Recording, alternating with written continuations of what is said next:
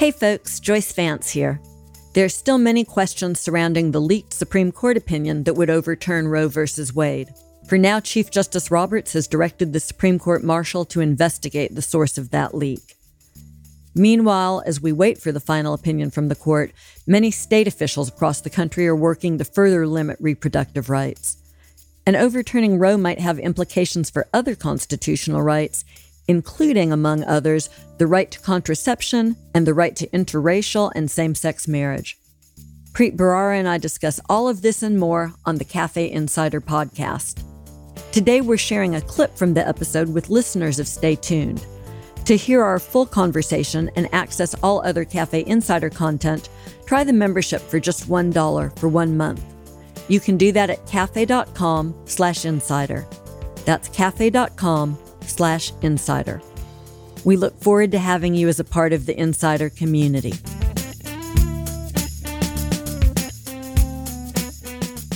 Can we talk a little bit about one of the assumptions that Alito makes in his draft opinion that I'm interested in your take on? Because he talks about pregnant people no longer needing access to abortion because there have been so many social advances that have benefited unmarried women. And I hear a little bit of an echo here from the Shelby County case, the voting decision, where Ruth Bader Ginsburg, right, she said far more eloquently than I can say, but she essentially said, getting rid of the Voting Rights Act now is like throwing out your umbrella in the middle of a rainstorm because you're not wet. And I hear Alito saying that here. Women, predominantly, no longer need these protections because they've advanced so much in society. And it's sort of like throwing out the umbrella all over again. Well, what's interesting about it is it's not a constitutional argument, right? It's an unnecessary argument. That's right. If Alito buys his initial premise, right? It's a policy argument. And it's interesting, and maybe it's all of a piece with what we've been talking about with respect to the political riskiness of this. There seems to be a need to try to justify the overruling of Roe and the constitutional analysis by trying to be persuasive with respect to policy and, a ploy in many regards at humaneness. I saw some of the Republican talking points that were circulated about how members of Congress on the right should talk about the Dobbs case and the draft opinion and to emphasize compassion towards children and towards mothers and all of this, because they understand how explosive and unpopular this decision is. And of course, we know all of those arguments are wrong, right? Because these same folks who talk about compassion towards kids and the importance of life aren't willing to expand medical care or education or support for women in the workforce. So that's just all balderdash. Look, I see these charts, and I wish I had it in front of me, that show the ranking of countries in the world ranked by how many weeks of paid maternity leave women are required to get after having a child. And in many countries, it's dozens of weeks, scores of weeks. We don't have that in this country. And so to describe a litany of reasons why, it's not such a burden to have a child in this country, particularly if you're not of means and you don't have a lot of wealth, is silly when you look at just that one stat and how America ranks. And I'll share a personal anecdote just briefly here that I think illustrates that point. Our second kid, a very much wanted kid, was born with a congenital heart defect that turned out to be a syndrome. And he had open heart surgery when he was 4 days old and again when he was 6 months old. And it was 18 months before I went back to work full time. I was really fortunate to have a woman as the acting U.S. attorney at the time who really made it possible for me to stick around, which mattered a lot because we desperately needed our medical insurance, which was my medical insurance. And so 2 lawyers, faced with enormous medical bills, but we had good insurance.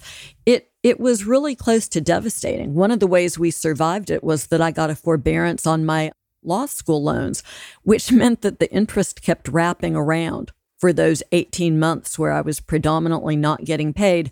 And we sort of survived that as people with a lot of resources and a lot of help that we could throw at the problem. I just imagine people in that situation who are more vulnerable And I read Justice Alito's words knowing that reality. And I just think that they're shameful when he suggests that people are, for instance, protected from pregnancy discrimination, or they have, quote, guaranteed medical leave, which I didn't even have in the federal government. This notion that costs are covered by insurance.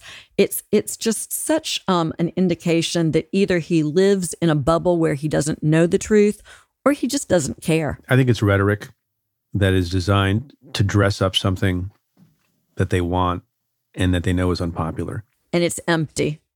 Look, we should talk about some other consequences that Alito maybe is turning a blind eye to, knowingly or unknowingly. So it's not just about the banning of abortion. We are now seeing movements in lots of places to not just ban it, make it unlawful, but to criminalize it with an effort to send both women who are having abortions and abortion providers be criminally responsible and be sent to prison. And then further on that spectrum, one implication that I'm curious to know your view is, once you overturn a case and once you support a position with certain kinds of arguments, policy or constitutional, that has consequences for other arguments that may or may not succeed, but that can certainly be drafted and put forward. And one of those is the idea of fetal personhood. So to the extent that the argument is moving in the direction, both in the Supreme Court and in various states, that life begins at conception, that can mean that a fetus at the earliest possible stage has 14th Amendment protections. And that leads to a lot of interesting results, doesn't it? It does. I live in a state that has a personhood law ready to go. In fact, Alabama actually voted for Amendment 2, an amendment to our rather lengthy Constitution that's a personhood amendment. And this marries up with this concept that you're talking about criminalizing abortion. There's always been a little bit of a distaste until very recently for criminalizing the woman herself who seeks the abortion. And I've talked with a lot of folks about why that is lately, and it seems to me that the argument has more to do with optics than anything else. This notion that you would prosecute a woman who had been pregnant, it seemed to be sufficient in the view of people who wanted to disincentivize abortion, to criminalize, for instance, the doctor who provided it. But now there's this push to actually prosecute the woman herself.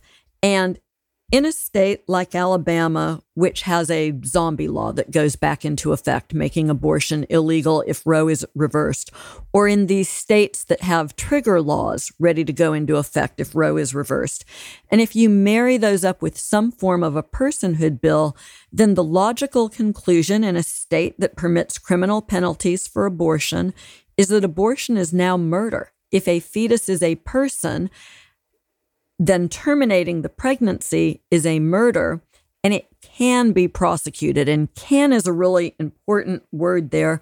Prosecutors have a lot of discretion. Investigators have a lot of discretion, but it's not difficult to anticipate. In fact, we saw it just happen in Texas, where the law explicitly right now prohibits prosecution of a woman, that a woman was arrested and held in jail during an investigation into whether or not she had terminated her pregnancy. And this has a lot of implications for women who miscarry as well as for women who obtain abortions. It puts us into this sort of hellish dystopian nightmare where a lot of what happens depends upon the views of people in power, of sheriffs or police chiefs in, smaller parts of the country, and prosecutors as well. So I sort of painted out the hellscape there. I may have gone a little bit further than where you wanted to start. I prompted you to do it, and you did it with flying colors. I drove right there. I mean, one thing that we keep saying, just to make it abundantly clear what we're talking about and what the risk is, that some people are sanguine because they live in New York or they live in Connecticut or they live in California. And the Supreme Court will say in Dobbs, we're just returning this issue to the states. And if you happen to be fortunate enough and have a certain view about reproductive rights and you live in a blue state, typically, that right's not going to be taken away. And that's a reason why they think it's more palatable than it actually is. The point that you and I are making is there can come a time, I'm not saying this is likely and I'm not saying it's imminent, but it's on the table. There can come a time when courts will find that if life begins at conception, then it doesn't matter if you live in California or you live in New York, because the Constitution itself will protect that fetus at the earliest possible stage. And that could mean, again, not saying it's imminent, not saying it's necessarily likely, but that could mean that abortion is unlawful and maybe criminal everywhere in the country, right? Everybody needs to think about that in November when they make a decision about whether or not to vote and who to vote for. I mean, I think you're right in saying that it's not imminent, but it is the logical conclusion of where this is headed. And lest you think people won't do it, I was looking at some old speeches that Mitch McConnell had given earlier this week. And in, I forget the year, 2013, 2014, he spoke at the National Right to Life Conference. And he committed that if he became the leader of the majority party in the Senate, that he would push for a national ban on abortion. So it's not like this notion isn't being discussed legislatively and also as a possibility in the courts. It's not like this is something that's really far out there. The people who are in favor of overruling Roe, it is not their agenda to leave it to the states. I have come to believe that's just, a rhetorical flourish that helps make something palatable, because it's important for them to say, this is not taking the right of abortion away. It's just leaving that decision to the democratic process in various states. But then you see on the eve of Roe being overruled, how the goalposts have shifted in favor of something far broader than allowing the states to determine themselves, right? We're talking about a federal ban in Congress, and we're talking about 14th Amendment due process arguments on behalf of fetuses. That's where it's going. There's no reason to suppose that an energized anti-abortion population is going to stop at the mere overruling of Roe, right? I think that's right. And let me be clear about something here. As I've had this conversation with younger people, especially younger women, I've heard a certain sense of this is all inevitable. There's nothing that we can do. We give up.